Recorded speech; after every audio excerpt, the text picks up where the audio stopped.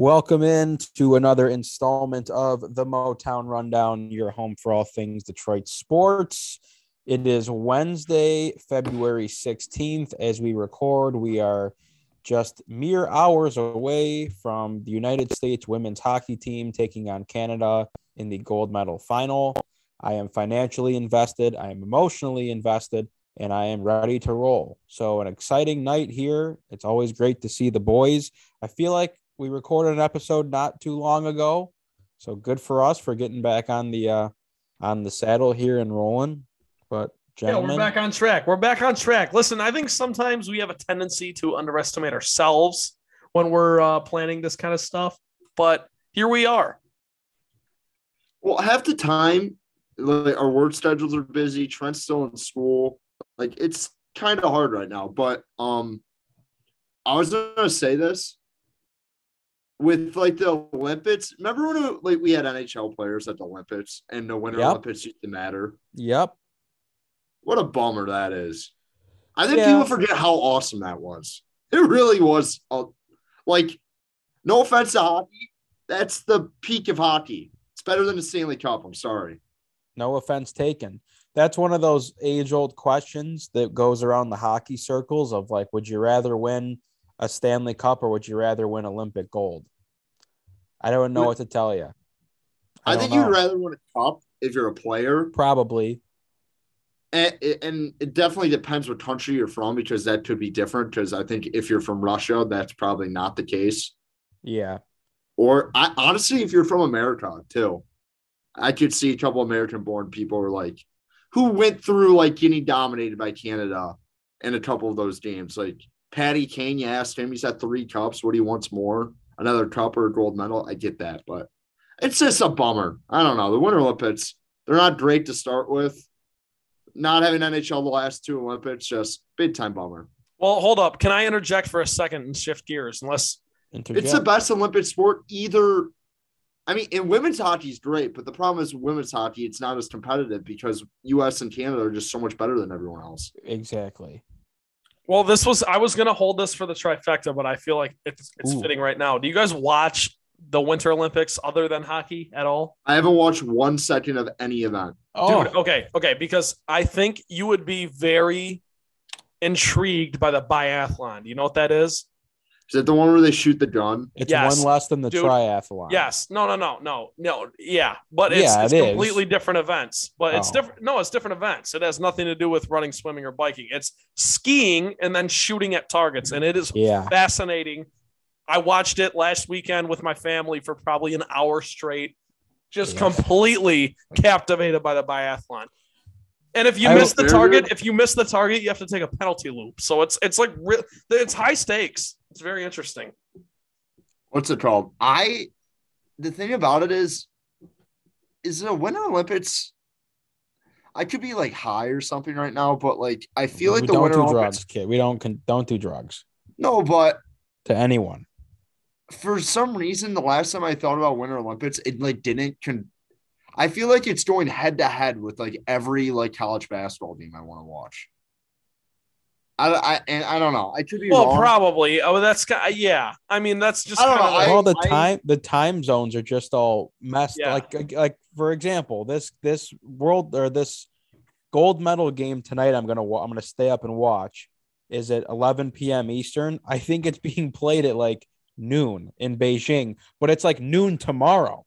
But it's today for them. Yeah, so for them, it'll say that the cup was or the gold was won on the 17th, when for us it's the 16th. I hear you. It's weird. Sure. Also, I love the Winter Olympics. Well, I'm pretty sure that they objectively suck.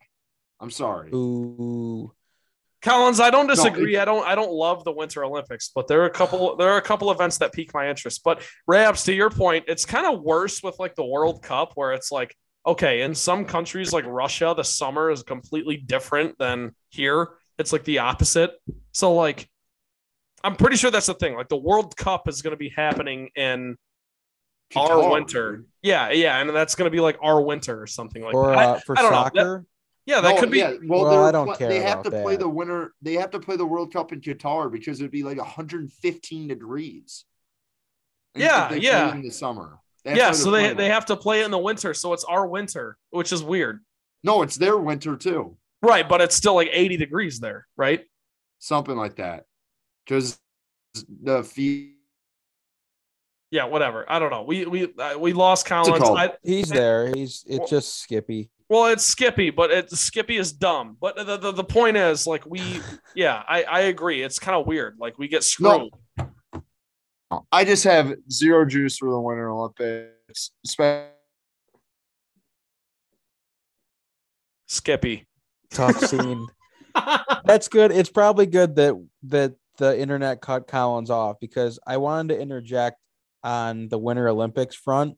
I love the Winter Olympics, and I think a lot of it has to do with the fact that I grew up playing hockey, and objectively, especially of all the team sports, I mean, it doesn't get much better than ice hockey, because as we were discussing earlier, in a normal year, you have the NHL players involved in it and whatnot.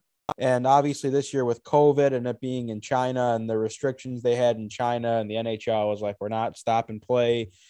It sucks. And especially when you're a team like the United States of America, where all of your best players are playing in the NHL, you really don't have much juice for a team like that. It was cool. Like some of the college kids that got to play, there were a couple of kids from the University of Michigan that were on there. That was all fine and dandy. That was great. But I think the figure skating, I don't know if you guys have seen this. I believe his name is Nathan Chen. I mean, just absolutely lighting up the scoreboard. Yeah, unbelievable. Great. There's a couple pairs of American figure skaters that do the ice dancing or whatever. I can't keep track of all the different events. That stuff to me is incredible.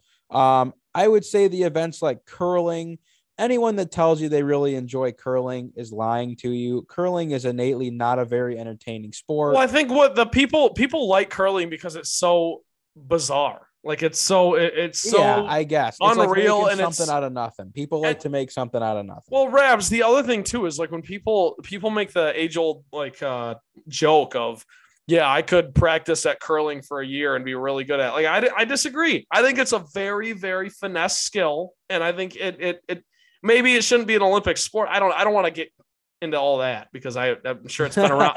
I'm sure it's been around for 100 years. I'm just saying, like, tear down the curling community. I respect curling. Like I respect it. Some people just act like they could walk in and do it tomorrow. I disagree. I think it's a very, very I hear you. I respect anyone's craft. I just think that to bail out and say the Winter Olympics aren't cool. I mean, the short track speed skating is dangerous. That's cool. Depending on who you get, the skeleton, the luge, the bobsled, those are all things that I enjoy in moderation. What else? I mean, Shaun White, like, can we talk about Shaun White for a second? Yeah, he blew it. Holy shit. He blew it. Dude, I mean, the guy, like, he had a really emotional interview, and I'm someone who, I mean, we grew up with Shaun White. Like, Shaun White was like, oh my God, like, snowboarding is really cool. And he's a guy that you turn the TV on for in the Winter Olympics. So the snowboard half pipe is cool. I think anything with doing the flips and stuff with the skiing is great. The downhill skiing, when they're going 1,000 miles per hour, I mean, you're just asking for broken bones, but I appreciate the hell out of that. So I don't know. I mean, the Summer Olympics, I guess, like the track and field stuff is kind of cool. I mean, you know, when you have names like Usain Bolt in there, I guess any sport. Michael Phelps. Someone that's at the dude. Watching Michael Phelps growing up, like, that was must see TV. Yeah. And the last time I watched the Summer Olympics just happened. Did they not in 21? Yes, they did. They did. Yes, they were scheduled on time. The winter ones got pushed back, I think, right? Or is it vice versa? I think it's vice versa. Never mind. Whatever. I was in Carmel, Indiana for my brother's baseball tournament. I was downtown with a couple of folks. And they have this unbelievable spot in their downtown with this gigantic big screen TV. It's right in the middle of like this little district area where you have these shops and restaurants and you can get drinks and whatnot, and you can grab it and go. And we're sitting down there one night when they're swimming on, and it's like the relays with the U.S. team. And I don't know who the big dog was, but people go nuts for the swimming. And that's a sport that you would think is like, it's swimming, whatever. The swimming's a watch for it, wasn't.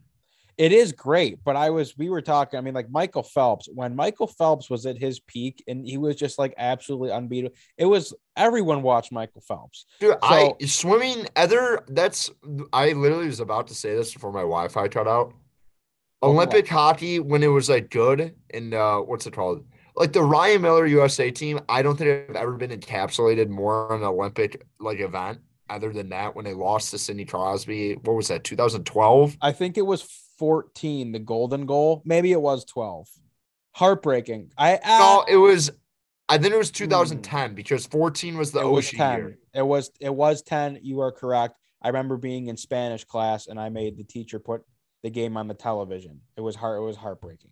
No, I think that was 14 because the golden goal happened on a Sunday because I was at baseball practice. I remember that. Was it? Yeah, it was on a Sunday. Okay, I remember that. So the Oshie shootout is what I'm talking about. Yes, that's the one you're talking about. Sochi.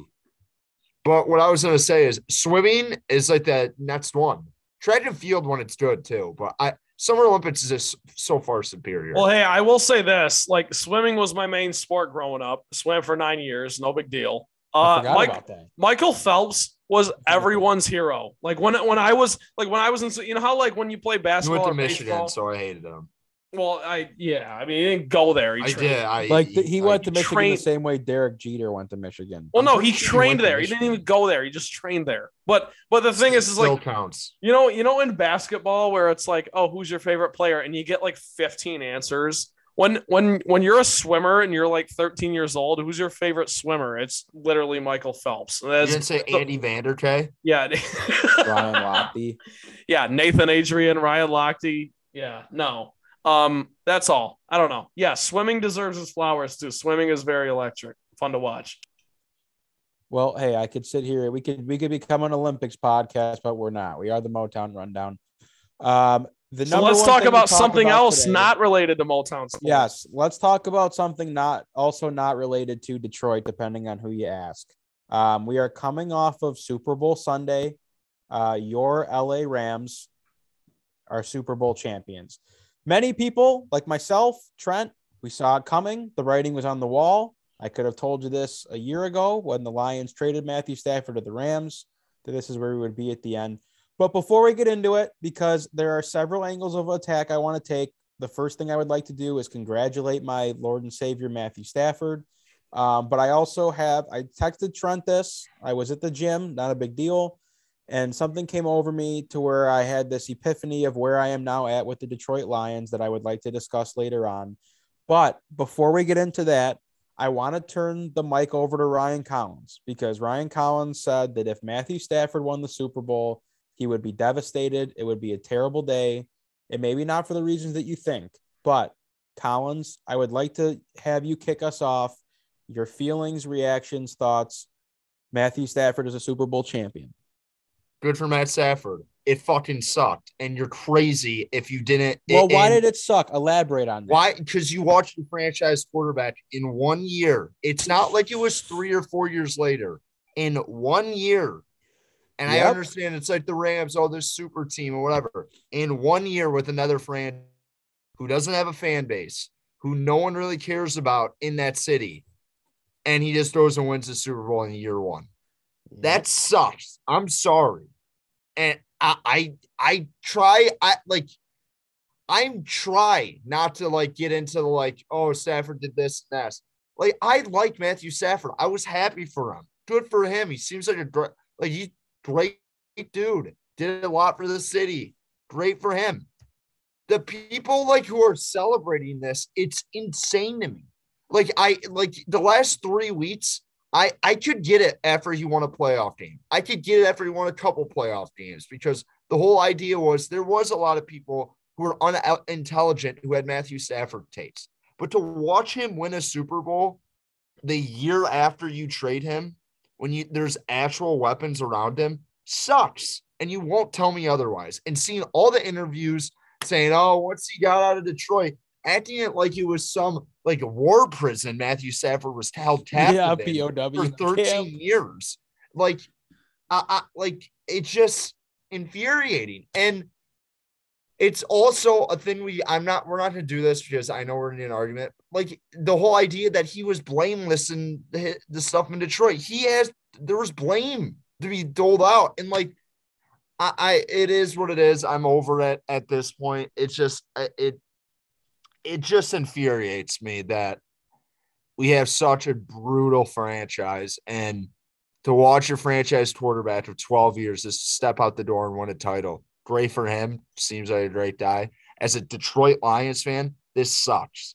And as a Detroit, I don't understand how you like generally not upset that this happened. Okay. Like, you could be happy for Stafford. There's a difference between I'm happy for the person, but as a Detroit Lions fan, this sucks. Collins, that was greatly put, because you know what? I came back down to Ryan Collins' earth when this Super Bowl unfolded the way it did, because you know what? I feel the same exact way you did. It sucks, dude. It's awful. And the only thing I slightly disagree with is the Stafford blame. But I do want to say this, Collins. Well, they're acting like Trent. They're acting like he was given like. I get Detroit Lions is one of the most poorly ran organizations in all of sports. I'm here for that. But they didn't win a playoff game, and he had a losing record against any winning team they played against. Yes. So like those, like in a very large sample size. So a very large sample size. I understand. Like winning a Super Bowl and winning a playoff game is completely different. I just like that. I don't know.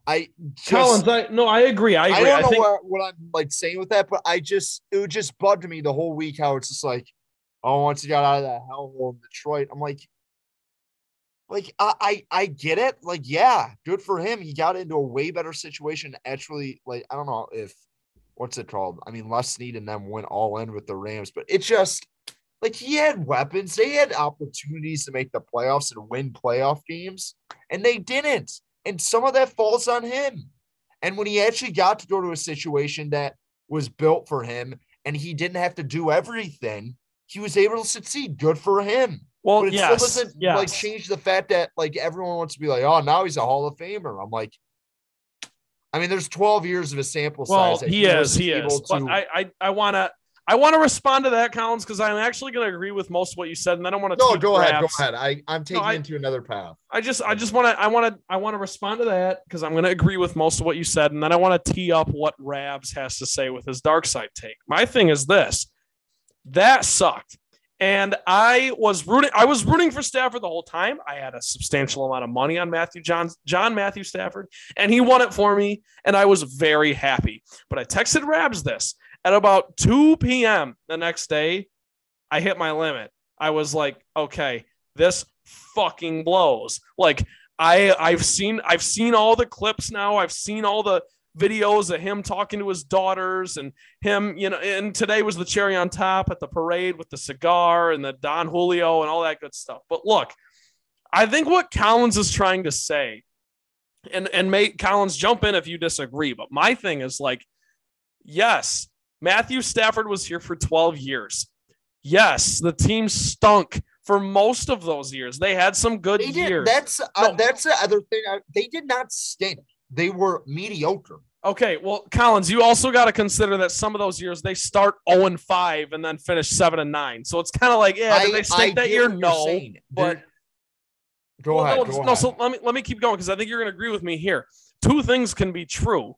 Matthew Stafford can share some blame for not winning in Detroit, but he can also, the fans can sit back here and say, we also know that he's good enough to go win somewhere else if there's enough support. Two things can be true. It's not like Matthew Stafford is Patrick Mahomes or Peyton Manning, and no one ever said he was. So Collins, you're exactly right. Like, we're sitting here. Yes, exactly. He couldn't carry the team. No, exactly. But yes, but you also have to remember that as Lions fans who watched him for a decade plus, we also understand that he could go somewhere else if the situation was perfect and better than the poorly run Lions and win. And that's what happened. And I think Collins' frustration comes from the fact that it came in one season, which just adds to the legacy. It adds to the salt in the open wound of like, dude, They will talk about this until the Lions win a Super Bowl. You couldn't make it any more obvious that it was the Lions' fault. And I guess that's kind of why I want to tee Rabs up, because it's like you couldn't make it any more obvious than it was the Lions' fault.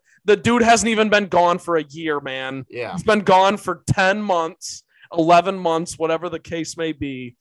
And in 1 year, he wins the division. He turns his playoff record from 0-3 into 4-3, and he wins the Super Bowl. And had a case for Super Bowl MVP. I don't think he should have won it, but he had a case for it. He played well in the Super Bowl. And Rabs, I'll throw it to you.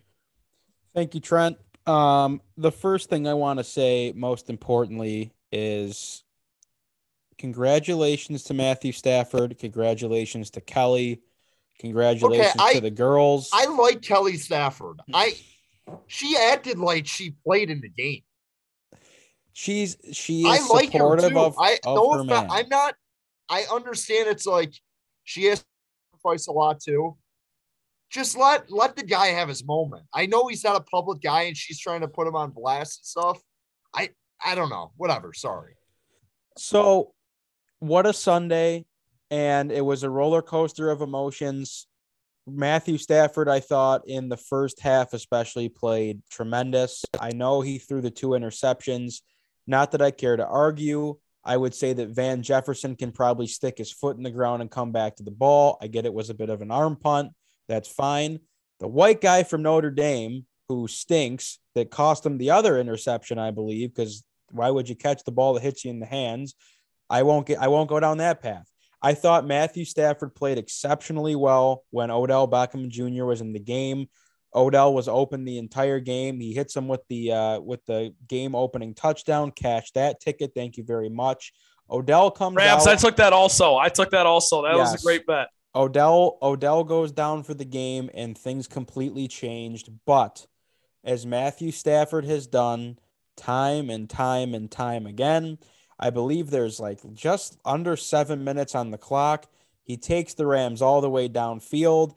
I don't care to get into the arguing of like the Ramsey no call and the PI. I do. Can I do that real quick, Rabs? Sure, just real quick. I want to do it very quick because you're on a roll here. My thing was, and I said this to my roommates as we're watching it, is like this. I feel like I'm watching the Lions. Like it's like you get an early lead, you're feeling good. Then you add a player injury, a bullshit call or two. And then, all of a sudden you find yourself down going into the fourth, and it's a fourth quarter comeback. It's the story of Matthew Stafford's career. He delivered, so I'll let you keep going. But that to me that's why I cared about the Ramsey thing, because it just was like, I've seen this too many times, and I was very nervous and upset that it was going to end up fucking him over, quite frankly. But whatever. Go ahead. Right. So whatever happens. He finds Cooper Kupp. You have to give credit to Aaron Donald and the LAD because they come up huge at the end. And they win the game for you. And Aaron Donald has that little, he gets pressure to Burrow. He brings him down.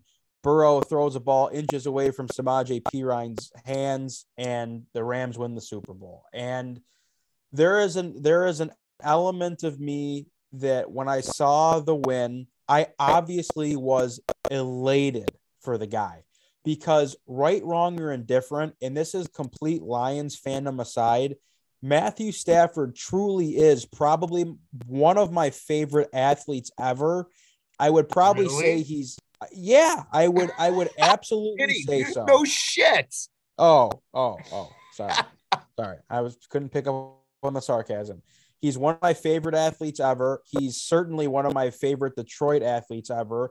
And if anything, there's many reasons for that, but at the very minimal aspect of it, it's because I grew up watching the guy quarterback my football team for 12 years. Like I grew up in the Matthew Stafford era. And as the Super Bowl was won, I felt this giant weight lift off my shoulders of like, you know what, Ryan? You don't have to defend the guy anymore. You don't have to get into fights on Twitter. You don't have to shut Jeff Rieger off on the radio, because all you have to do is laugh and point to the ring. Because Matthew Stafford showed you that when you put him on a team that's competent, and if you want to play the super team game, you can play it all you want. The bottom line is The guy got the monkey off his back and he won his playoff game. And then he won 2. And then he beat Tom Brady and won the NFC Championship and forced Tom Brady into retirement. And then he goes out and wins the Super Bowl. Is there a case for him to win Super Bowl MVP? Absolutely. I think people see the 2 interceptions and go, we should probably just give it to Cooper Kupp because he was unbelievable on that last drive. But as Matthew Stafford does with the game on the line and the Super Bowl on the line, he takes you all the way down the field and he wins the game. And there's no phantom penalties. There's no Golden Tate short at the goal line because the LA Rams are not the Detroit Lions. And I couldn't have been happier for the guy that after 12 years of suffering, and yes, Collins, he does shoulder some of the blame for the Lions maybe underachieving in the years where they actually had competent teams. But in talking with Uncle Steve, my Lions guru, the other night, he brought up a great point. Shout out. You want to look at Super Bowl winning quarterbacks. Tom Brady is the greatest quarterback of all time. But you know what Tom Brady got to work with for over a decade? Bill Belichick, probably the greatest NFL coach of all time. Easily, not probably, easily. One of the best run organizations in the history of sports. And that's what this all boils down to for me. All these people that Stafford was the reason why the Lions couldn't get it done. And Collins wants to tell me those people were few and far between, but the people are out there. Those people just didn't watch the Lions. Sure. But I this conversation is directed towards them nonetheless. All the people that said that Matthew Stafford wasn't the guy to get you over the edge. The Lions can't win with Stafford. He's not good enough. I hope that you guys see now, and this is take the Lions out of the equation. Matthew Stafford in this season with the Rams on his own had a great season. How the guy wasn't named to the Pro Bowl and All-Pro team over a guy like Kyler Murray is criminal and it's comical. And I don't want to open up the floodgates of the Matthew Stafford Hall of Fame conversation. Well, let's do that next week. Let's do that next week for the sake of No, because there's more important things at hand. We can have the conversation next week if we want to. I refuse to talk about Matthew Stafford after this week. I'm being serious. I won't do it. Okay, then if at the end of this we want to talk about the Hall of Fame thing, great. I got to get this out. But everyone should see now the talent that this guy has. And of course, Collins, I have seen the Matthew Stafford happy feet late game interception, pooping the pants. I've seen it all. And he is not blameless for the Lions' lack of success.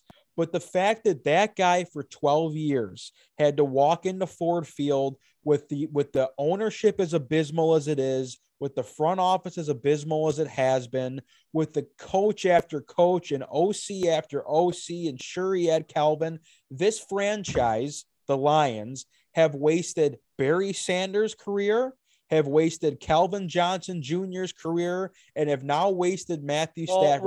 Raps. In Collins' defense, do you not understand that? In Collins' defense, Collins' take has never been that Matthew Stafford isn't capable or that the Lions didn't waste. Collins' take is literally just that as a fan, it sucks. That's my take. You know what, Raps? It's like when you can't get over the hump. And you keep trying, and your girlfriend. I dated a girl for 6 years just for her to go off and get married with another guy in 4 months. And that guy is super hot. Okay, yes. And she's posting on Instagram saying it's the girl, it's the guy of her dreams, and everything sucks. No, that's what it is, Rabs. It's not not that we are tone deaf to the fact that the Lions are inept. It's the fact that that's sucks. Why we're mad, because we understand we're in this hellhole. We have to Okay. And I've already convinced myself that this team can maybe win the division if Aaron Rodgers leaves. That's how sick it is. That's how sick it is. Okay. To wrap up the I told you so segment of the Stafford talk before I get back to the Lions. I got into it with one of my buddies on the day of the Super Bowl when Stafford threw that first pick, and he's laughing at me. There's your hero. There's your hero. And his whole thing was like, I'm sick of the Stafford love. he doesn't play for your team anymore. I am not a Rams fan. The Rams fans aren't even Rams fans. The whole point of this was Matthew Stafford was burned at the stake because he couldn't win with the Lions. And I had to listen to people tell me that he's the reason why the Lions couldn't be successful. He shut everyone's mouth in about 6 months. And I was happy for the guy I grew up rooting for. And anyone that wants to come back to the Lions weren't always that bad when Stafford was there. Who do you have to thank for that? Because the Lions won 0 games before Matthew Stafford came to the Lions. So you have Matthew Stafford to thank for a lot of what the Lions were able to do, which wasn't much. I know they got to the playoffs a couple times and didn't win anything, but you have Matthew Stafford to thank for a lot of that. So for all the haters out there, that I don't condone the Detroit Rams stuff. I think it's stupid. So I texted Trent this, and this is where I want to segue and back to the Lions, because now the parade's over. I'm back down to earth. And I told Trent, Trent, it's time to let Matthew Stafford go.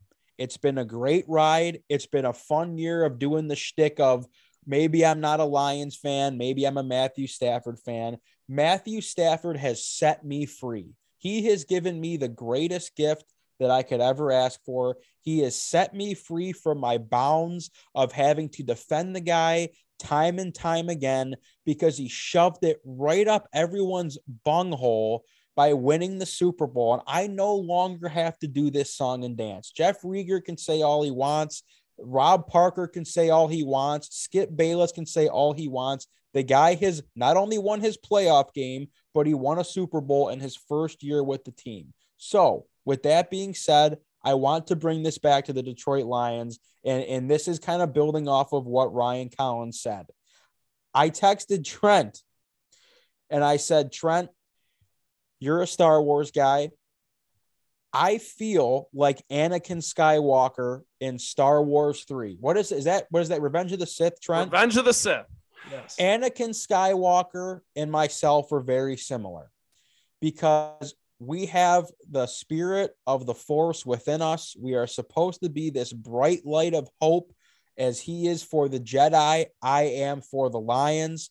I come on this podcast and I try to be glass half full. I try to be positive despite all the losses and the insufferable actions of the team and the ineptitude and all of these things the Lions have shown me over my lifetime and over decades and decades of never winning, never doing anything, wasting the careers of Hall of Famers and whatnot. But I still come on here and sell you this hope. There was a certain point in episode 3 of Star Wars where Anakin Skywalker starts to get a little bit of a bitter taste in his mouth. He's not happy with the way things are going. And as I'm watching this Super Bowl, I can feel myself starting to make that transition of Stafford's coming down the field. He leads him to that game-winning drive. As he hosts the trophy, I feel myself go from Anakin Skywalker to Darth Vader. And as you say, Collins, does it suck? Sure. I am so furious and angry and hateful and resentful of this franchise for wasting not only Barry Sanders' career that forced him into retirement because he couldn't take it. Calvin Johnson couldn't take it. He retired. Matthew Stafford couldn't take it. He asked to be moved on. 3 Hall of Fame talents that you have wasted the careers of because of how poorly run and how inept your organization is. I am full-blown dark side Darth Vader. I am Anakin Skywalker fighting my mentor. I'm fighting Trent. I'm fighting Dan Campbell. I'm fighting Steve Mariucci. I'm fighting everyone that ever came Uncle before Steve? me in the Lions. Are you fighting Uncle Steve? I'm not fighting Uncle Steve. I'm not fighting Uncle Steve. I'll never fight Uncle Steve. Well, but what's Uncle Steve's stance right now? He is more so focused on Stafford from the same standpoint of he rooted for the guy like hell. He was treated so unfairly, so unappreciated, and still unappreciated by the media. People loved Matthew Stafford. I don't understand what Rabs. You are right. There was a thing like that, You acted like he was treated like I can't. Like people liked Matthew Stafford. Well, there were the people out there that didn't, and that's where my beef. But you're acting like it was like 25-75. People liked Matthew Stafford a lot. Nonetheless. Like, was Stafford ever getting booed at Ford Field? No. I guess not. But I am now coming out as Anakin Skywalker. I am full-blown Darth Vader.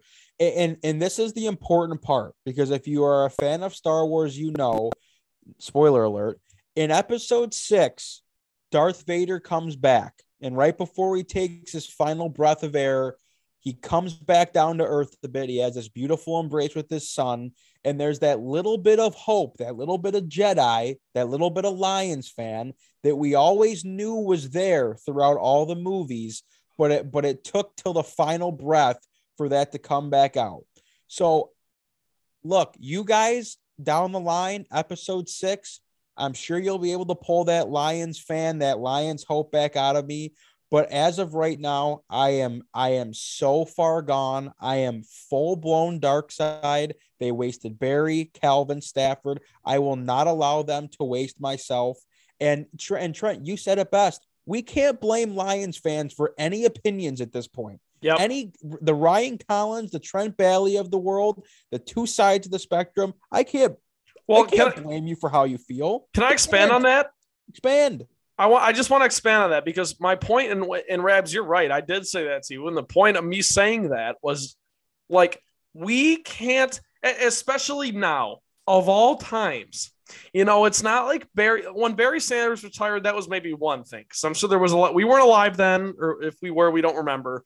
There was a lot of chatter, I'm sure, at the time, for the sports media that there was at the time, of, oh, Barry Sanders, quit on the Lions, and it's the Lions, and the Lions are inept, and blah, blah, blah. But we live in such a society now where there's so much social media, and there's so much of this sports talk, and there's so many outlets, and you hear all these opinions, and you hear all these takes and everything. The Motown Rundown, shameless plug, being one of them.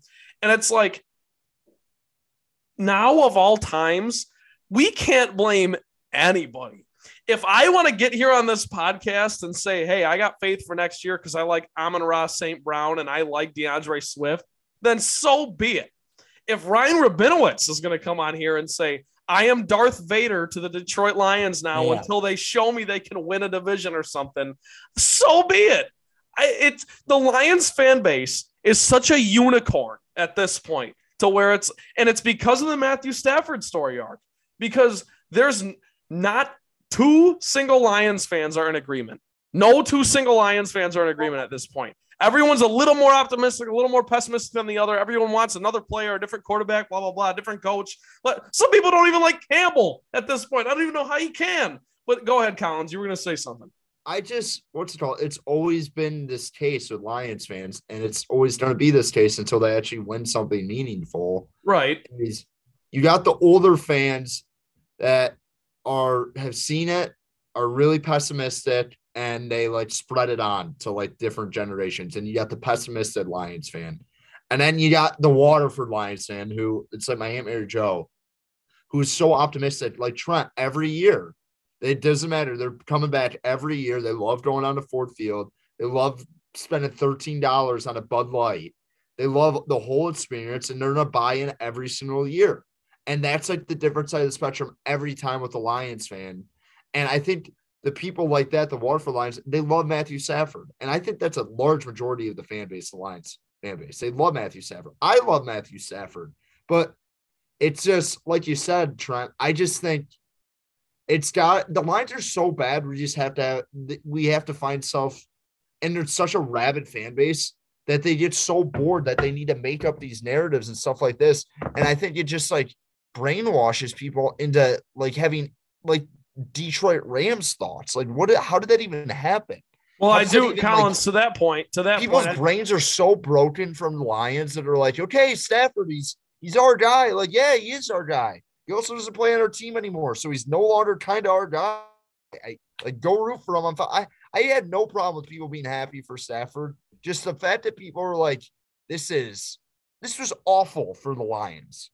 every part of it was awful for No, Lions. no. Listen, it was awful for Lions fans. I think that's kind of where I disagree. Well, it was bad for the Lions too. They could have had the 20th pick. I understand, yes, but Collins, I didn't care about that. Yeah, no, I personally didn't. But Collins, you agree with me in that it doesn't matter. Like, if any franchise should know that draft position does not matter nearly as much. I mean, I'm not. That's like not okay. So they got the 32nd pick instead of the 31st. Right, but it did hurt them. Them winning hurt them. Yes, but you knew that going in, and like maybe next year people won't be rooting for the Rams as much because you have the Rams. I would be sick to my stomach. You got the Rams pick next year, and I just think to Rabs' point, it's kind of like. This was the monkey off the back vindication moment of like, now, yeah, we can let Matthew Stafford go. We don't have to like root for Matthew Stafford so much. Because look, Matthew Stafford, no matter what he does the rest of his career, maybe next year he's horrible and blows a bunch of games. And the conversations are ring. Well, the conversations next year are maybe like, oh, Matthew Stafford, he's back to Detroit. Matthew Stafford doesn't matter because he got his ring and he's probably going to make the Hall of Fame someday because he has the numbers to do it. So it's just that's the bottom line for me. I don't know. Am I annoying? Can I say one more thing? Yeah. The annoying thing was the national media, who didn't watch the Lions a ton, thought Stafford was like Jay Cutler, which he wasn't. He was better. He was a little above that. He was he was a good player. He sometimes didn't have the weapons, tough as hell. And and Collins, to your point. First, number one in the NFL in fourth quarter comeback since 2010, or game-winning drive since 2010. Number one. Anyways, go ahead. Yeah, but like the whole thing was, I didn't think the national media had it right on Stafford because they didn't watch him enough, they didn't pay attention enough.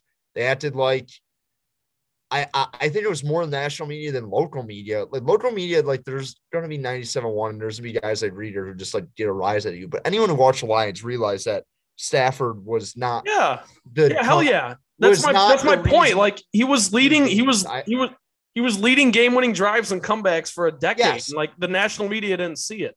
No, but the problem is it's completely flipped now, where it's just like. Well, Stafford was the problem in your eyes, in the national media's eyes. Now it's the Detroit Lions. Like, it's just super inconsistent, and it just annoys the shit out of me because, like, it can be somewhere in the middle, and it's never going to be. And I have to argue this every time because it's never going to be in the middle. It just never is.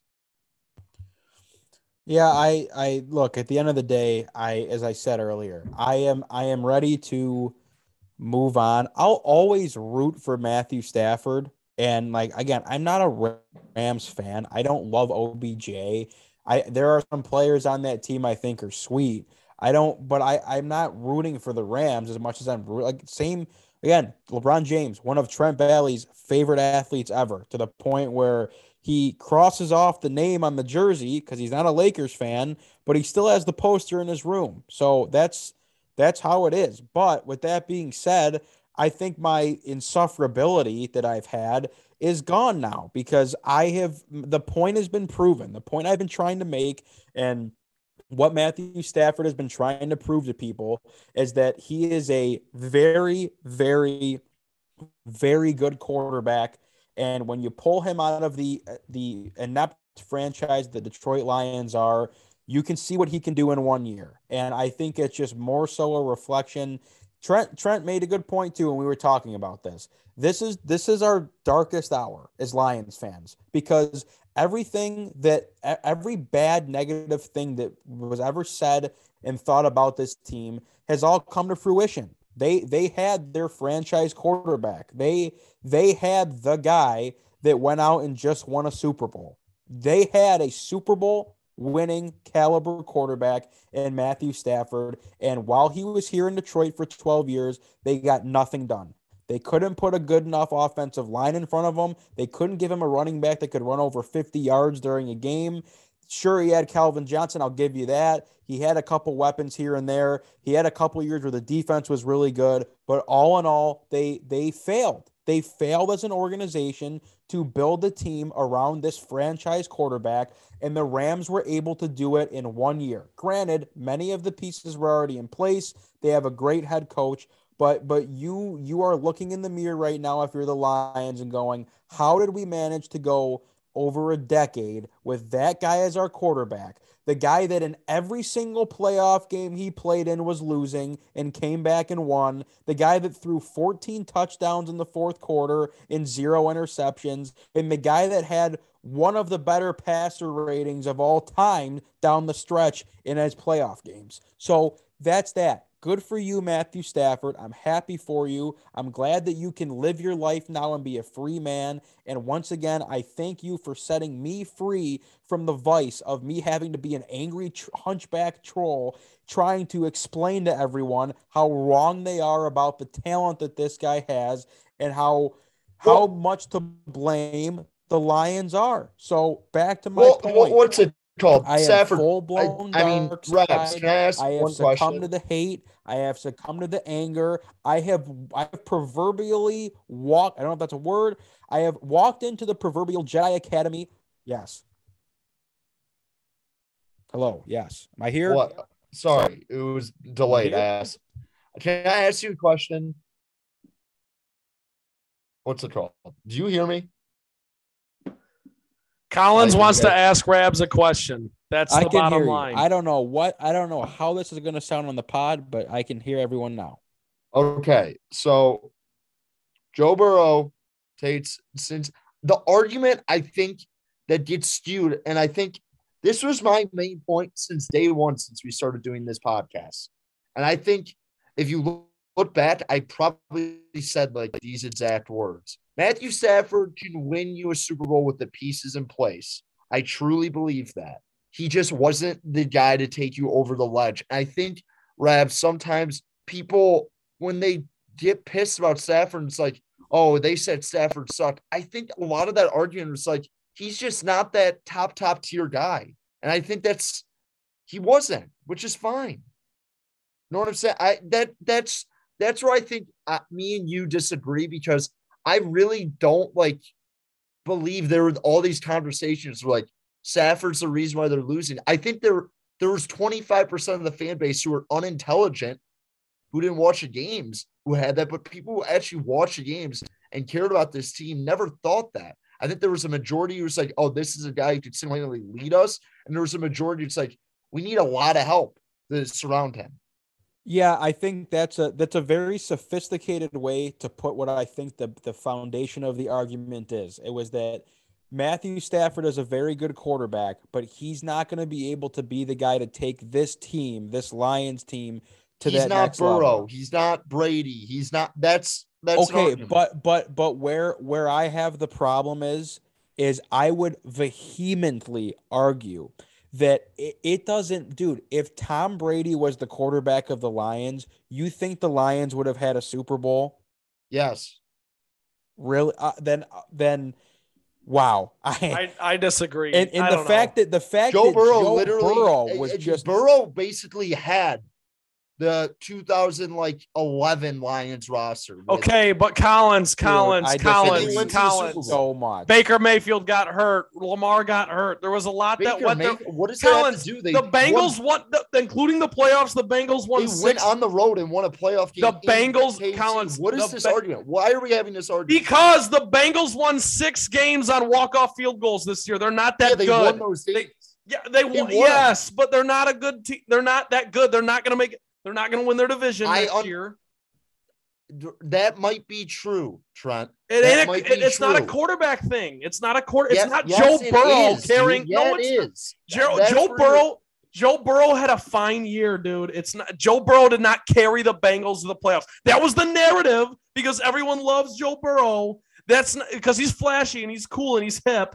That was not what happened. So what happened was their division corrupted. They could have factually lost every single playoff game they played in. They didn't. They got lucky. And they also got very lucky to even be within 1 score of the Rams on Super Bowl Sunday because they got a bullshit face mask call go their way and Odell got hurt. There's so many layers to this. The Bengals aren't that good. So I deny the Joe Burrow narrative of how it's someone who Trent, the numbers are not something like that. And this is another thing with Brady where it's just, a point blank, like he just changes the culture of your franchise. Joe Burrow did that.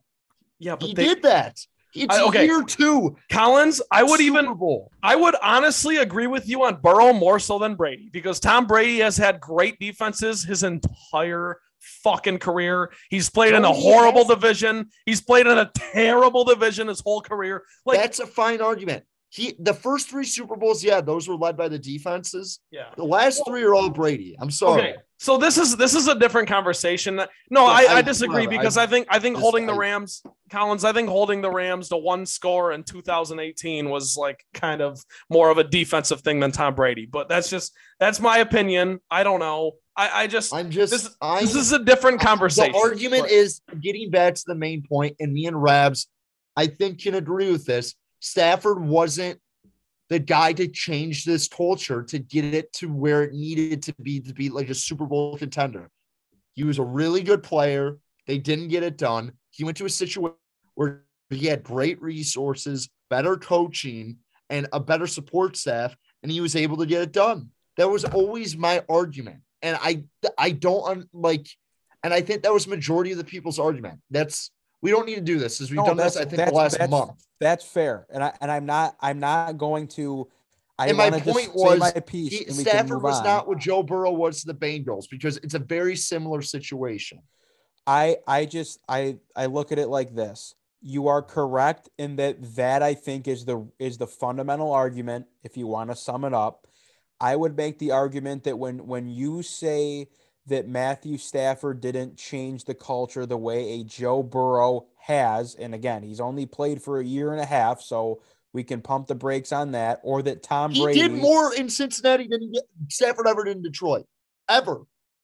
Okay, ever. But in the argument I would make on that is Joe Burrow has Jamar Chase, Joe Burrow has T. Higgins, he has Tyler Boyd, he has C.J. Ozuma, he has a Joe Mixon competent defense, he has Joe Mixon who can rush over 50 yards. The Bengals defense wasn't that good this year. They had a good playoffs. That head coach is better. Look, I think let's all. Can we all coach the Lions have had? Can we all sing Kumbaya? I just had Trent tell me the Bengals weren't that good, and you're saying they weren't. They weren't. He had Jamar Chase. The Bengals weren't good. They got breaks. This was a weird year. The Bengals, dude. Are you telling me the Bengals were better than the Bills? No, I'm not saying that. That's Trent. My point is, literally, I didn't need this to become an argument, but I'm just saying, Joe Burrow. Factually, the Cincinnati Bengals didn't win a playoff game for 31 years. And year 2, they're going to the Super Bowl. And that is because he is just that guy for that franchise. He's a culture changer. And Matthew Stafford wasn't in Detroit. That's not any indictment on Stafford. See, this is such a rabbit. Collins. Special player. And Stafford just wasn't that for Detroit. He's a very good quarterback and got it done in LA. Good Collins, listen, black and white, wins and losses, you are 100% correct. I guess the reason I get upset about it is because the context doesn't add up. Like the Lions, Matthew Stafford throws for 380 yards against the Saints, and the Lions lose by double digits. Matthew Stafford in 2000. I understand that. No, I'm just saying, like in 2015, Matthew Stafford. Context, everyone talks about 2014 with the penalty flag. Yes, Sam Martin with the awful thing. Yes. They should have won that game. So my point, Collins, Stafford still got the ball with 2 minutes left in that Collins, game. I know. I understand. My point is, when you juxtapose that, you take that, you put it in a vacuum, and you look at this other vacuum over here, which is the Bengals won every playoff game by 1 score, and Ryan Tannehill threw a pick at midfield with 30 seconds. Like that stuff didn't happen for Stafford. Could have done the same thing. And I agree with you. That's why I say black and white, X's and O's. It's probably, you're 100% right. It's just like Matthew Stafford could have been the same exact player Joe Burrow was if he were in a Cincinnati and got the same breaks and the same situation happened. And you know what? If Matthew Stafford was on Cincinnati playing an LA Rams team of this caliber, he probably wouldn't have won the Super Bowl either. So it's not a big swing either way. I don't know. I completely disagree with that. But this is not something that we are going to be able to ever settle. This is the age-long debate of Lions fans, of sports fans, that we are simply not going. It's a matter of opinion. And in my opinion, as I will say, to wrap this up and move on, is that Ryan Collins makes the comment that Matthew Stafford did not change the culture the way that Joe Burrow has for the Bengals. I will give Joe Burrow his due in that I think the charisma and what he brings to the table, I think that people like to follow Joe Burrow, and I respect what he's done so far for the Cincinnati Bengals. But what I will tell you is this: the Detroit Lions historically are a poverty franchise that went 0-16 in 2008. Drafted. Well, listen, Matthew the Bengals Stafford. are too. That's what Collins' point is. Okay, but the Lions draft Matthew Stafford they go from 0 wins to 2 to 6 to 10. Then they go 4 to 7, but 11. Like they're Matthew Stafford was a big part in taking this franchise from the absolute depths of hell and being alone at the bottom of history. Okay, fine. And my final argument, he was a good player. I lose my mind. I don't know why we're arguing this. My final piece before I lose my mind, and this doesn't need to be an argument because it's a matter of opinion and there is no right answer. In my humble opinion, I don't care if the Lions had Joe Burrow, Patrick Mahomes, Aaron Rodgers, Tom Brady, Joe Montana, John Elway, Thanos, Iron Man, Captain America. I don't care who the Lions had at quarterback. You cannot sell me that any of the guys I named, maybe a Super Bowl win or two, sure, I'll give you that. I'll give you the greatest quarterback of all time being in the same situation as Matthew Stafford in his 3 playoff appearances and getting a win. You cannot sell me any of the humans or superheroes I just named wins a Super Bowl with the Detroit Lions. You know why? Because one of the greatest parts about Matthew Stafford is the guy played through injury after injury. He showed up for 12 years. He never said boo. He took his licks. He was quiet in the media. He was great in the community, and he played quarterback for the worst organization in the history of the world. Tom Brady walks out double middle fingers after 3 years. Aaron Rodgers walks off the field mid-game, and anyone else I mentioned does not make it as long as he did in Detroit. So thank you for your service, Matthew Stafford. I am proverbially, as I am now using this word again that I don't think is real, I am walking into the proverbial Jedi Academy as Anakin Skywalker. My eyes go to black. I kill every young Jedi in there, and I am sucking the souls out of young Lions fans for the rest of my days until they win something, in the same fashion that all the people that call into the radio stations and some of my relatives have tried to do to me. Congratulations. I have kicked the bucket. I am full-blown dark side. I am hopeless. I have nothing left. And all I can hope for is somewhere down the road, years from now, we go episode 6 Star Wars, and that little bit of hope that everyone for years thought, God, Rab still has that in him somewhere. He has that Lions fan in him somewhere. We just need to pull it out. My hope is that one day when I'm on a ventilator, when I'm 150 years old and the Lions are crossing the finish line to win their first Super Bowl ever, that I am there to see it. And as I take my last breath, all I can do is shed a single tear for all the pain that I've been through. I will not put myself through it anymore. All the SOL, all the bag on the head, I'm in. That's my team now. That's who I ride with. I ride with the bagheads. When the Detroit Lions start 6-2 next year, you're right back in. That's your episode 6. I'm sure I will be because yes. I have a disease. And that is all I have to say about the Lions. I would like to move on. The Pistons played tonight. Unless anyone has anything else to say about Matthew Stafford or the Lions, I can't do it. I can't deal with it. I don't want to talk about it anymore. I don't care who they draft. I don't care who the coach is. I don't care about Jared Goff. I just want it to end. I want none of it. I'm out. Does anyone want to talk about the Pistons? We do have wings later in the show, and we will do the trifecta, but I cannot talk about the Lions anymore, and I cannot wait until my Matthew Stafford elite shirt comes in the mail, and I'll wear it on the next podcast. All right. Pistons. Hashtag thank you, Rabs. Yeah, Collins, you could probably give a better insight to this, Collins, because let's start about Pistons. Well, the Pistons have only played 2 games since we last recorded. Look, they had the game against the Wizards, which was underwhelming, and then tonight's game as we record against the Celtics. So, Collins, I think we should just kind of look. There was nothing from the Wizards game that's worth talking about, so I just want to focus about tonight's win against the Celtics because, Collins, you watched it. I watched it. You watched the end. I was unable to catch the end. So I just would definitely want to talk about that and Cade Cunningham and Marvin Bagley and all that. So I'll let you drive on this. Go ahead.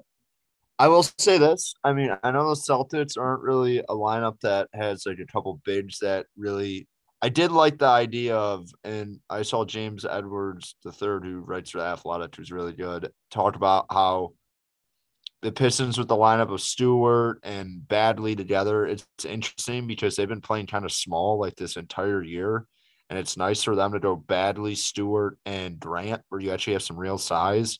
And it was interesting. I enjoyed a lot of the game tonight, especially the end of it. I mean, Cunningham and Stewart make a really nice defensive play. Still, the Pistons give the Celtics an opportunity when Corey Joseph throws the ball away. Is what it is. It's hard to watch NBA basketball right before the trade deadline because everyone checks out for like the last 2 weeks of it. It's actually like I will say the NBA has been borderline unwatchable regular season the last like year and a half. It just has been.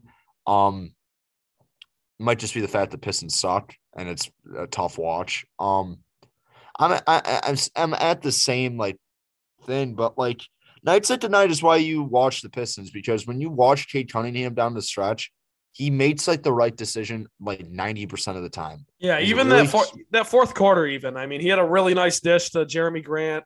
He's a smart player. And look, what did he have tonight, Collins? 28 and 7 or something like that? Yeah. Tonight, Cade Cunningham was 20 points, 8 rebounds, 6 assists in 36 minutes. That's great numbers. He's just a winning player. And you see it like, hey, like, let me take Jaylen Brown when he wants to take the last shot here. I got him. Boom. He locks him up. Stewart comes over and helps. Big block on Jaylen Brown. Pistons are in a position to get the ball and get fouled. Whatever. They screw that up. Still good defensive possession ever. He's just a winning player. Point blank. And that's when the Pistons can be as bad as they want. But if that's their guy leading your franchise and you have other like potential franchise players coming down the pipeline, draft picks, and they're not a cap space. I mean, I don't think that's the matter until they get good in cap space because I don't lure destinations to Detroit when you're at this point of your rebuild. But he's a winning player, and as bad as the Pistons are, and sometimes like the effort is awful, which is disheartening. The flashes and the sustained success since he's kind of got comfortable in the NBA gives you all the hope you need if you're a Pistons fan, because I truly think in a year and like he like you see Ja Morant, like Memphis, I'm not putting him on the same like emphasis as Ja Morant because I think Ja Morant's like a player at this point. He's just been that.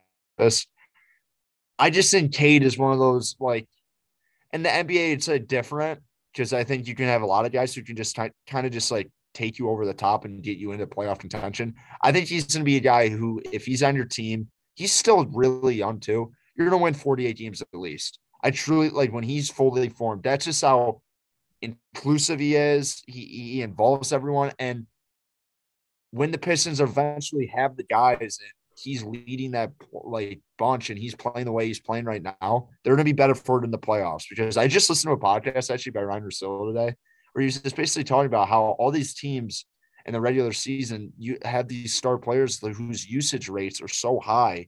And when it gets into the playoffs, it's easy to defend these guys. Cade Cunningham, who shares the ball, who makes the right play and is a good shooter. And when you need him to get his own look, he can. Like that is the way you are able to win championships kind of now in the NBA. And I think you have a good lead. Like I've said this already before, but I just nights like tonight when you watch him against the Celtics where he takes on a challenge like Jaylen Brown there and locks him up at the end of the game. That's all the hope you need as a Pistons fan. I know it's been a tough watch, especially the last like 3 weeks, but that's all the hope you need as a Pistons fan if you want to keep coming back. Yeah, my thing is, our weekly Cade Cunningham check-in here. Cade Cunningham for this season is currently averaging 16 points, 5 rebounds, 5 assists. And the big kicker for me is 32 minutes. Because you know what, Collins, you alluded to it. He's a star player. He's going to get all this usage, but he can also kick it out and what have you. In 2 or 3 years, this man will be playing 40 minutes a game. And he will be averaging close to 25, 26, and with that, 7 or 8 assists. And you have definitely, I say that to say this, you have hit on the right guy. And I guess that's kind of been the theme of this year. And you kind of have to watch the Pistons to understand it, because the thing is, they're not a good team. They're a tough watch, as you mentioned, Collins. But if you stick it out, there's some diamonds in the rough, and Cade has been the biggest. I don't even know. I don't know shit about jewelry. Is like 12 carats a lot. He's like a 12 carat diamond in the rough. That's what he is. And around, you look at the other guys, like Saddiq Bey had 20 points, 11 rebounds tonight. He was good tonight. Saddiq's a winning player too. He's can't be like your second guy. He's just no. That's fair. That's definitely fair. I think he's the third guy when this team's ready to compete and stuff. But Stewart also had a really good night. People were like, "Oh, how's he going to respond?" Stewart probably played his best game in like 2 months. Very good game. Yeah, I mean, he threw up close to a double. He played really well tonight. Played really well defensively. Altered a lot of shots. So yeah, I don't know. That's kind of where I'm at with the Pistons as we roll into the All-Star. When is the All-Star game, Collins? Do you know? I don't know. I don't know if the NBA does this, but they basically I know they probably do it for jerseys and money and just to hype it up. But they wait way too long to have the All-Star game. They have all this build up, and it's now for another week and a half. Well, I think hold up. Here's the deal. They don't have another game again until the 24th. So the All-Star break it must be coming up now. This was it. Yeah. But you know what I'm saying, Trent? They did the draft last Tuesday. Yeah. Yeah, I know. Whatever. Yeah, it is. I got nothing else. Nope, that's all I got. Pistons still a tough watch. No, that's all I got as well. Look, the Pistons now have 13 wins. They're, 14th in the East. They're still ahead of the Magic, but they're going to be right back in that lottery for a top 5 pick, and you just got to keep your eye on it. That's all. Watch the games when you can. There is a diamond in the rough. His name is Cade, and every now and then you'll get a really good game from Saddiq Bey and Isaiah Stewart that's entertaining to watch. That's all. And like I said, I'm out on Killian Hayes. I'm fine being wrong about that. He's just not that good. Collins, I'm getting closer and closer to that every day. I'm out. I am so out. Is that good for Pistons? Yep, that's it. I mean, there's not a lot. No, I understand. Obviously, I think that we're probably on a little bit of a short week as it is. But yeah, we can wrap Pistons. Like you guys said, the All-Star break's coming up, so we'll have a little bit of break for Pistons talk for a bit. I did want to squeeze in Wings today, and I will keep it relatively short because a lot of what I am going to talk about today is going to be in the same vein of what we talked about last week. I do want to give a shout out to my buddy Nick, different Nick than the other Nick that submitted the question last week. But my buddy Nick and I were chatting the other day, and Nick Leddy? No, not Nick Leddy, believe it or not. T Wills. So T Wills was texting me. He's like, "Hey, got a question for the pod. Thought you guys should kick around what you think the moves are going to be at the trade deadline and what you think they could end up doing in free agency at the end of the year." So obviously, the trade deadline is about a month away for the NHL. There was already a move that was made. Tyler Toffoli moves from Montreal to Calgary, which was a pretty significant move from the standpoint of it looks like the Montreal Canadiens have fully embraced the fact that their Stanley Cup run was a bit of a fluke, and they are now going full rebuild and burning the entire house down, which is great for them. And we now have to realize that Calgary is going to be a real player in the playoffs when the time comes. So we are still a month away from the trade deadline. I know I touched on this stuff a bit last week, but for the sake of conversation and to keep the ball rolling, and I guess to give us some sort of foundation as we move forward here, I'll talk about a couple things that I think that the Wings could do, should do, pieces that I think might get moved. As far as free agents go, I can kind of wrap that in here a bit too. But obviously that's something to save for later down the road once we see how the roster shapes up post trade deadline. So from that standpoint of looking at the trade deadline, there is an element here of the Red Wings really. I don't think the Wings can go wrong here.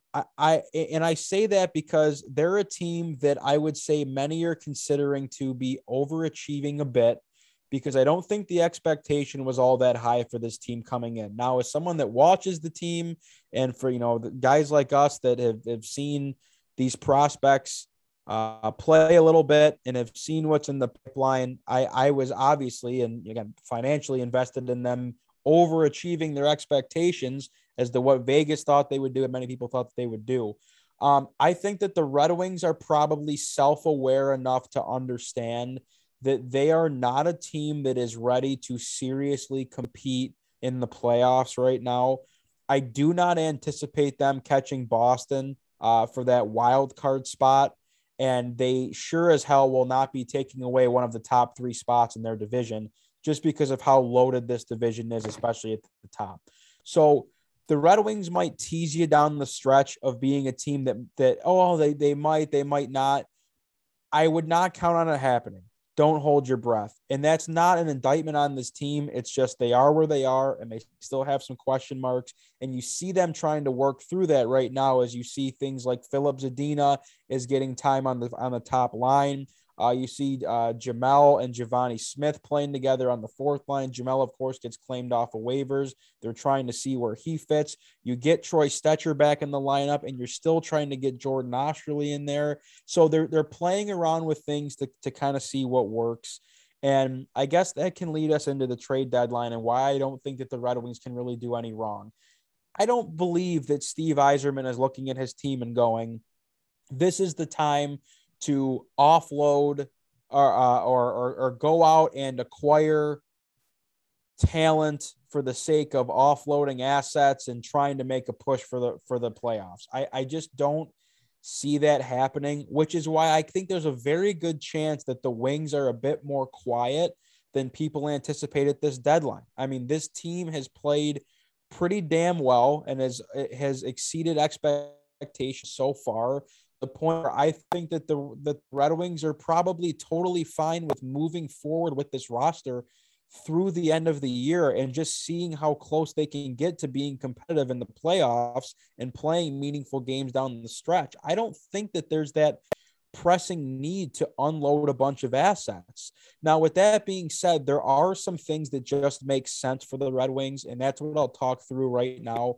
I think the two glaring things that make sense for me as far as players that they can offload, I would say number one is Thomas Greiss. Thomas Greiss is 36 years old. He's an unrestricted free agent after this season. He's making $3.6 million. I have said all along that Thomas Greiss is about as steady as you can get in the net. This was the changing of the guard this year, as you finally saw Alex Nedeljkovic is truly taking over the net, and deservedly so, because he's played well. But nonetheless, you have Thomas Greiss at 3.27 goals against and a .898 save percentage. That's pretty low on the save percentage end and high on the goals against average end for what Thomas Greiss usually gives you. But he's still a very, very serviceable goalie. And you look around the league at a team like Edmonton is like the big team that everyone's talking about is the goaltender issues. Does Thomas Greiss come in and solve that like a Marc-Andre Fleury would? No, but goaltending depth is important. And Vegas is a team, too, that's come in the conversation, as Robin Lehner's going to be down for some time now. They're looking for a goaltender. And Marc-Andre Fleury's even been brought up in conversation of going back to Vegas. So Thomas Greiss is someone that I could see, 100% being moved to a team that needs goaltending depth. And I think that there's no problem that whatsoever. And I think Thomas Greiss would embrace the fact he's going to get a chance to play some playoff hockey again down the stretch. I don't think you lose anything from that standpoint. The return on a guy like Thomas Greiss, I would anticipate it just primarily being picks, which is fine. I mean, the Red Wings like to stockpile picks, as we know, but I think that's a move that should be made. Is Sebastian Cossa ready to make the jump to play with your AHL team or in a pipe dream, your NHL team next year? That I don't know. He's had a bit of a stagnation in his development, and I say that because his numbers aren't as good as they were last year. So they're still very good. Don't get me wrong. Is Calvin Pickard a guy that you want to, or Calvin Pickard a guy that you want to keep around here for another year to serve as that backup to Nedeljkovic next year? Maybe so, but I think Thomas Greiss is a guy that can move. The next glaring one is going to be Nick Leddy. And I look at this defensive core, and you do have a handful of guys that are going to be unrestricted free agents. That includes Troy Stecher, Mark Stahl, Danny DeKeyser, and Nick Leddy. I don't see any trade value for Danny DeKeyser or Mark Stahl. I just don't. Unless the team is really desperate for a guy that they just want to kind of have like a veteran presence in the room and a guy that they probably scratch on most nights, that's going to be fine with it. I guess maybe that's where a Mark Stahl comes into play. I don't anticipate Stahl or DeKeyser being on this team next year. Troy Stecher is a tricky case because he missed a ton of time this year with injury, and he's come back now. I even would say in the sample size that you have seen of Troy Stecher, I don't think he's blown anyone away as another guy that you just kind of take a flyer on and you hope that he can show you something. And again, more ice time means potentially more production. And the injuries haven't helped him. He's still only 27 years old, making 1.7 this year. So I wouldn't be surprised if Troy Stetcher's a guy they move on from. And I don't know what his trade value would be for the sake of he hasn't played a lot this year. So maybe you get some more games in and you showcase him a bit and they want to move him, great. But Nick Leddy to me is going to be the guy that's going to move. Nick Leddy hasn't had a tremendous year by any stretch of the imagination as a guy that's supposed to be a pretty good puck-moving defenseman. He hasn't contributed as much as you'd like on the power play units, but I do think that there is an opportunity for him to play on a third pair somewhere on a playoff team to, again, add that veteran presence. He's been there, done that in the playoffs. I believe he got a cup in Chicago. So that's a guy that I could see move as well. And I think that those two guys, it definitely makes sense for them to go. And now when we move into the forward group, and I was kind of beating around the bush with this last week, but this is where it really, really gets tricky. Because in reality, in the conversation with the Red Wings up front has always been, well, you know, the Red Wings don't have that first line center. And Dylan Larkin as a point per game player right now, he's been all-star this year. And I think he's been absolutely fantastic. And as I've said all along, if you put him with some talent, which is Lucas Raymond, as of right now, it's Philip Zadina, but, you know, the usual top line, Bertuzzi, Larkin, and Raymond has been phenomenal. And they can defend against any line in the league, really, any top line in the league. And they can also score. And when you split Tyler Bertuzzi up and throw him on that second line, the great thing is that line has gotten some pop now with Bertuzzi on it, with the Suter, Bertuzzi, and Fabry line. And they've been rolling Nemesnikov and Fabry up front on that top line, and they've been good as well. So I think that's just a testament to how well Dylan Larkin has been playing this year, how good Lucas Raymond is.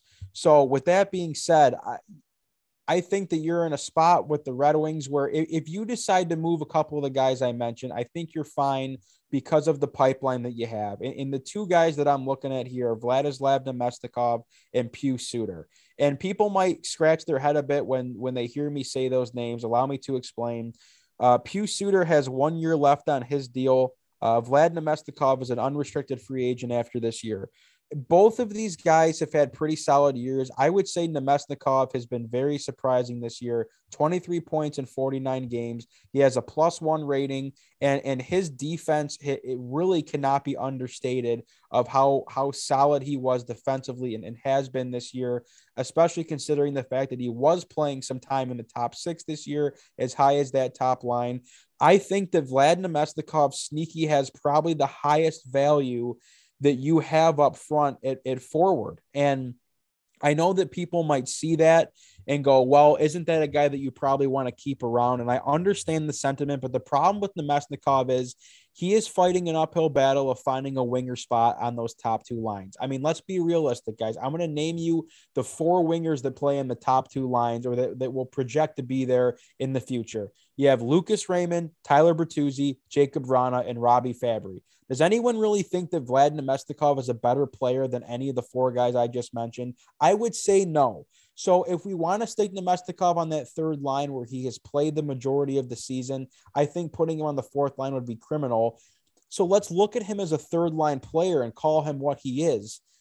You have plenty of guys that can play in that role. You have the Adam Ernies, you have the Joe Veleno, who they've been trying to play on the wing a bit more. You have the Giovanni Smith. Granted, Giovanni Smith does not have the scoring touch that Namestnikov has.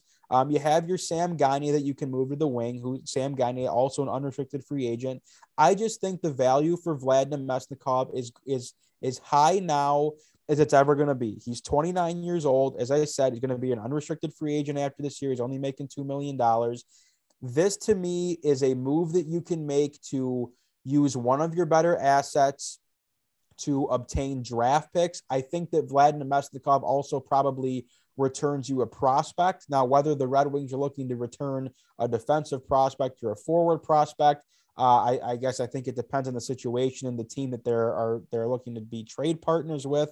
But I think that's a guy that can move. And to me, it's really no harm, no foul, because you can play, if you want to keep Michael Rasmussen as the center on that third line, fine. You can play Veleno opposite Ernie if you want to.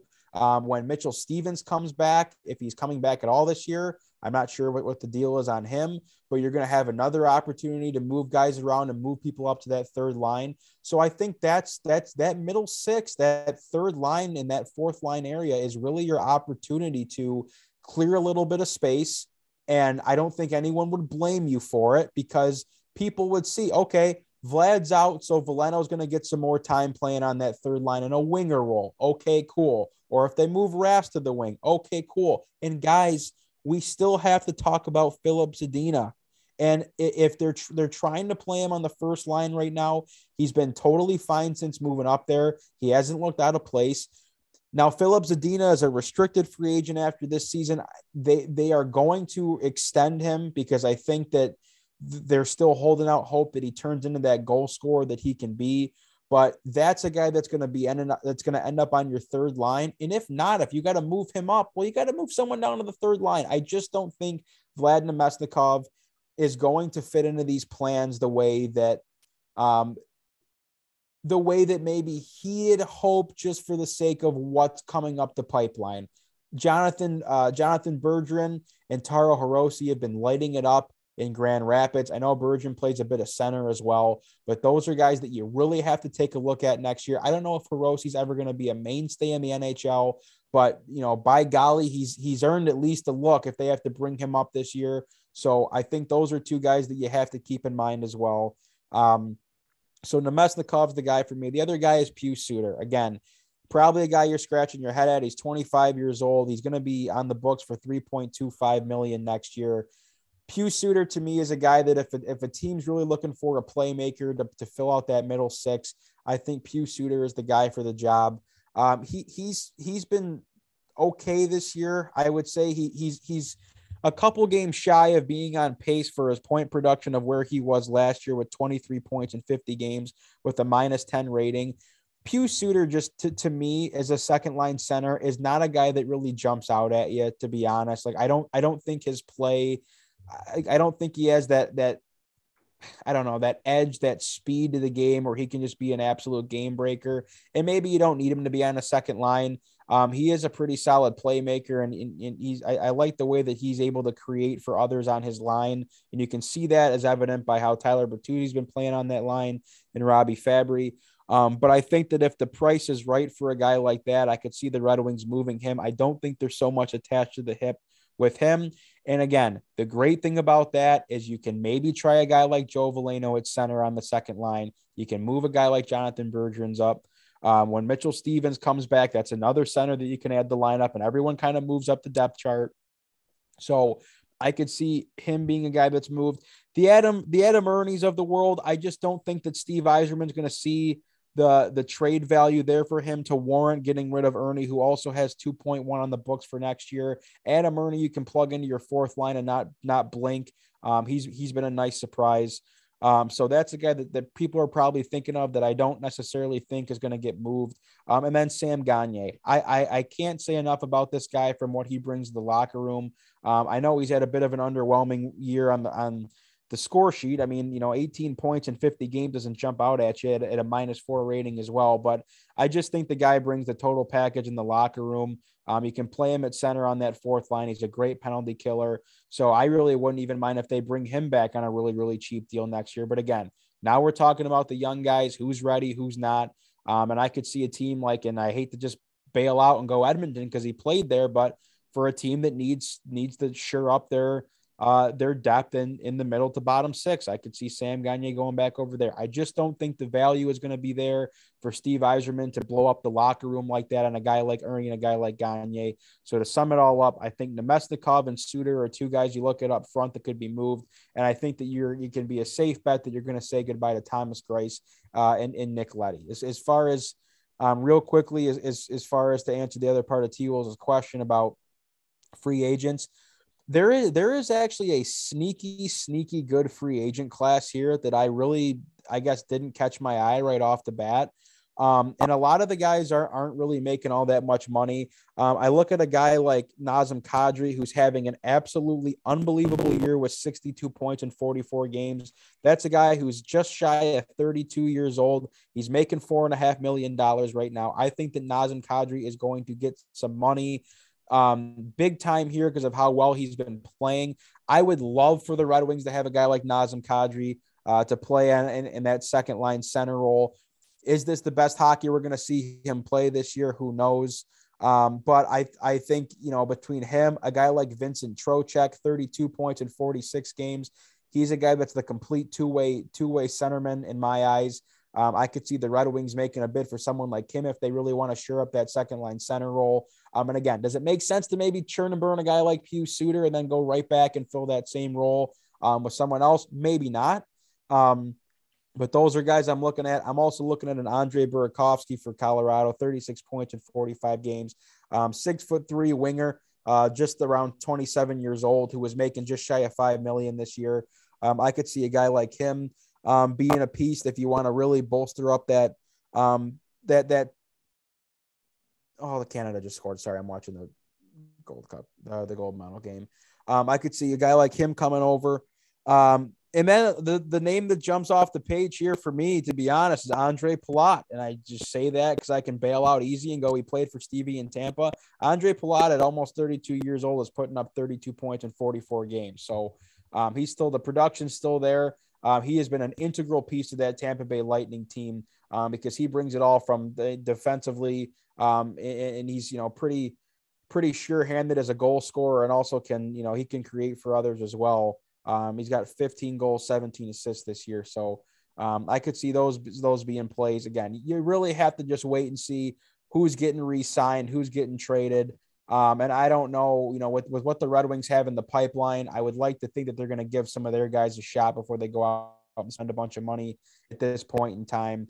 So I guess you do kind of have to wait and see to a certain extent. Last guy I'll mention, John Klingberg. I'm speaking it into existence that the Red Wings are going to acquire him in a trade at the deadline, something crazy that no one saw coming. He wants out of Dallas. He's a free agent after this season. So, maybe you're thinking if you're a Wings fan, well, okay, we don't really have to trade for him because you might want to test the market. He'll probably command some really, really, really good money. And the Wings really, beyond this year, they don't have a lot of money on the books for defensemen. This is offsides, by the way. The goal is going to be called back. Thank you very much. Go USA, go. So yeah, that's it. I've been rambling. Anyone that's not a Wings fan has turned the podcast off by now. I get it. But there's a lot to unpack there, and it's going to be an exciting couple of weeks going into the trade deadline. I love this time of year. It's absolutely awesome. And free agency we can talk about down the line because there's a lot that has to happen. But the team's still playing good hockey. There's no rush to move guys. There's no pressure. They can stay put, and I think people will be fine. And, you let the guys move on that need to move on to create space for who you're ready to throw up into the big club next year, and we all can sing Kumbaya. So there's your Red Wings talk for the week. T-Wolves, thanks for the question. And thank you to anyone who is still continuing to listen to me rambling about the Red Wings like I'm talking to myself in an insane asylum. I do appreciate it. So go Wings. All right. Great stuff as always, Rabs. I want to hold off on – listen, the thing is I have a trifecta, but there are 3 great questions that are going to require big conversation. So I want to shelf 2 of them. I want to bring one of them to the table here. So my buddy Ethan from high school. He's a what do you call it? He's a consistent listener. He's a consistent listener. How's that? Thank you, Ethan. He wants to know. He submitted this question. Who was your favorite Piston growing up? And he added that his favorite Piston growing up was Rodney Stuckey. So Rabs, I'll go to you first. Ethan, what brutal. Did you have problems Piston at home? Well, growing up, guys, you got to remember who we dealt with. I mean, I don't remember Ben Wallace. You guys are. You remember Chauncey? Well, yes, but when you get old enough to really appreciate Trent, you just answered the question. Yeah, but when you my favorite player wasn't Chauncey though. When you get Who's old your enough, favorite player? Tayshaun. But when you get old enough to really, that's fine. When you get old enough to actually appreciate the game, I think it gets a little different. Like Chauncey left in 2008 and we were 8 years old, or at least Ethan and I were 8 years old. So I want your guys' answers. Chauncey Billups. I live literally 5 minutes away from the Palace of Auburn Hills. Went to a ton of Pistons games when I was really young. And I'm also a psychopath where I really was into sports at a very young age. It's Chauncey Billups. Chauncey Billups will forever probably be my favorite Piston. The day he got traded, I cried my eyes out. So I love Chauncey Billups. Well, Collins, can you give us a sleeper? Give a sleeper. Because I think I think most kids your age would say Chauncey. So give us a sleeper. Chucky Atkins. I was too young for Chucky. The thing about my Pistons fandom is I don't remember the 2004 team that well. Right. But every other team after that, I remember very well. When the Pistons lost to the Heat, I don't think I've ever been more mad about a sporting event. I was just down bad. And when they lost to Celtics, even though they had no shot against that Celtics team. I'm trying to think of a more modern one. I did love KCP. He's not even remotely in that. Just when the Pistons were good, I mean, they were awesome from 2004 to 2009. They were awesome, and I lived and died with them. And a majority of my favorite players are from that era. Yeah. They had some bench guys I really liked that only played there for a year. I used to love when they had Mo Evans for a year. And Mo Evans was a journeyman. I thought he was such a nice piece for us for no reason. I like Jason Manseal. My buddy Jason Manseal doing an interview about how he's had sex with 1,000 women. It's one of my favorite clips on Twitter. Okay, so Jason Manseal is one that when Ethan asked this question, when he texted to me, that's who he was giving me shit because he said, "I'm sure you're." I hated Rodney Stuckey, by the way. What'd you say? I hated Rodney Stuckey. Okay, well, let's get Rabs in the mix. Rabs, who's your favorite player growing up, and give us one sleeper. Ben Wallace, hands down. In 2004, I was 6, but I used to watch the Pistons all the time because of how good that team was. I could name you every single player on that team. I had the little bobbleheads that my dad would get from the store that you put on the shelf with Larry Brown. Ben Wallace by far. There was just something of his energy and just the intimidation factor that he would bring. You felt safe. You felt safe because Ben Wallace was on the floor. And I always love is he going cornrows tonight? Is it the afro? There was just so much to love about the guy. Bar none, Ben Wallace, my favorite Piston of all time. And again, relative to when I was growing up, a sleeper guy that I liked. I don't know why I had this infatuation with Antonio McDyess. I think it was because he was a good player. Mickey Mac Dice, when Mason would do it. but I like Antonio McDyess. That's my sleeper. Rabs, he was good. I guess he was like really good. He was fine. And that was like a thing too. Back in the day when Pistons had the best like training staff in the league, they would get all these older players and they would revive their careers. It was like it's like McDyess are just out on him. They come to Detroit and then something happens. Yeah, I like Mickey McDyess. That's my okay. Look, my pick in this is I know I'm the youngest one here, and I know it's only just 2 years difference between me and Rabs. No, Andre Drummond it didn't age great, but growing up, I hated that guy. The first season that I actually tuned in to probably 70% of the Pistons games was 2014, and Dre was our guy. So number one was Andre Drummond. My honorable mention or my sleeper. That's really hard. I don't know. I don't have one. To be honest, Trent, you know who I like too was Greg Monroe. I have a sign. I did like Moose. They were so bad though during that era. Well, like, yeah, exactly. That's why I say it didn't age great. But hey, how about this one? I like Stanley Johnson his rookie year a lot. His rookie year. Stanley Johnson's rookie year, I was all in on the guy. Okay, we can close that case. Thank you, Ethan, for the question. Shout out to the Pistons. Thank you for your service. So no, just the one factor tonight. Just the one factor.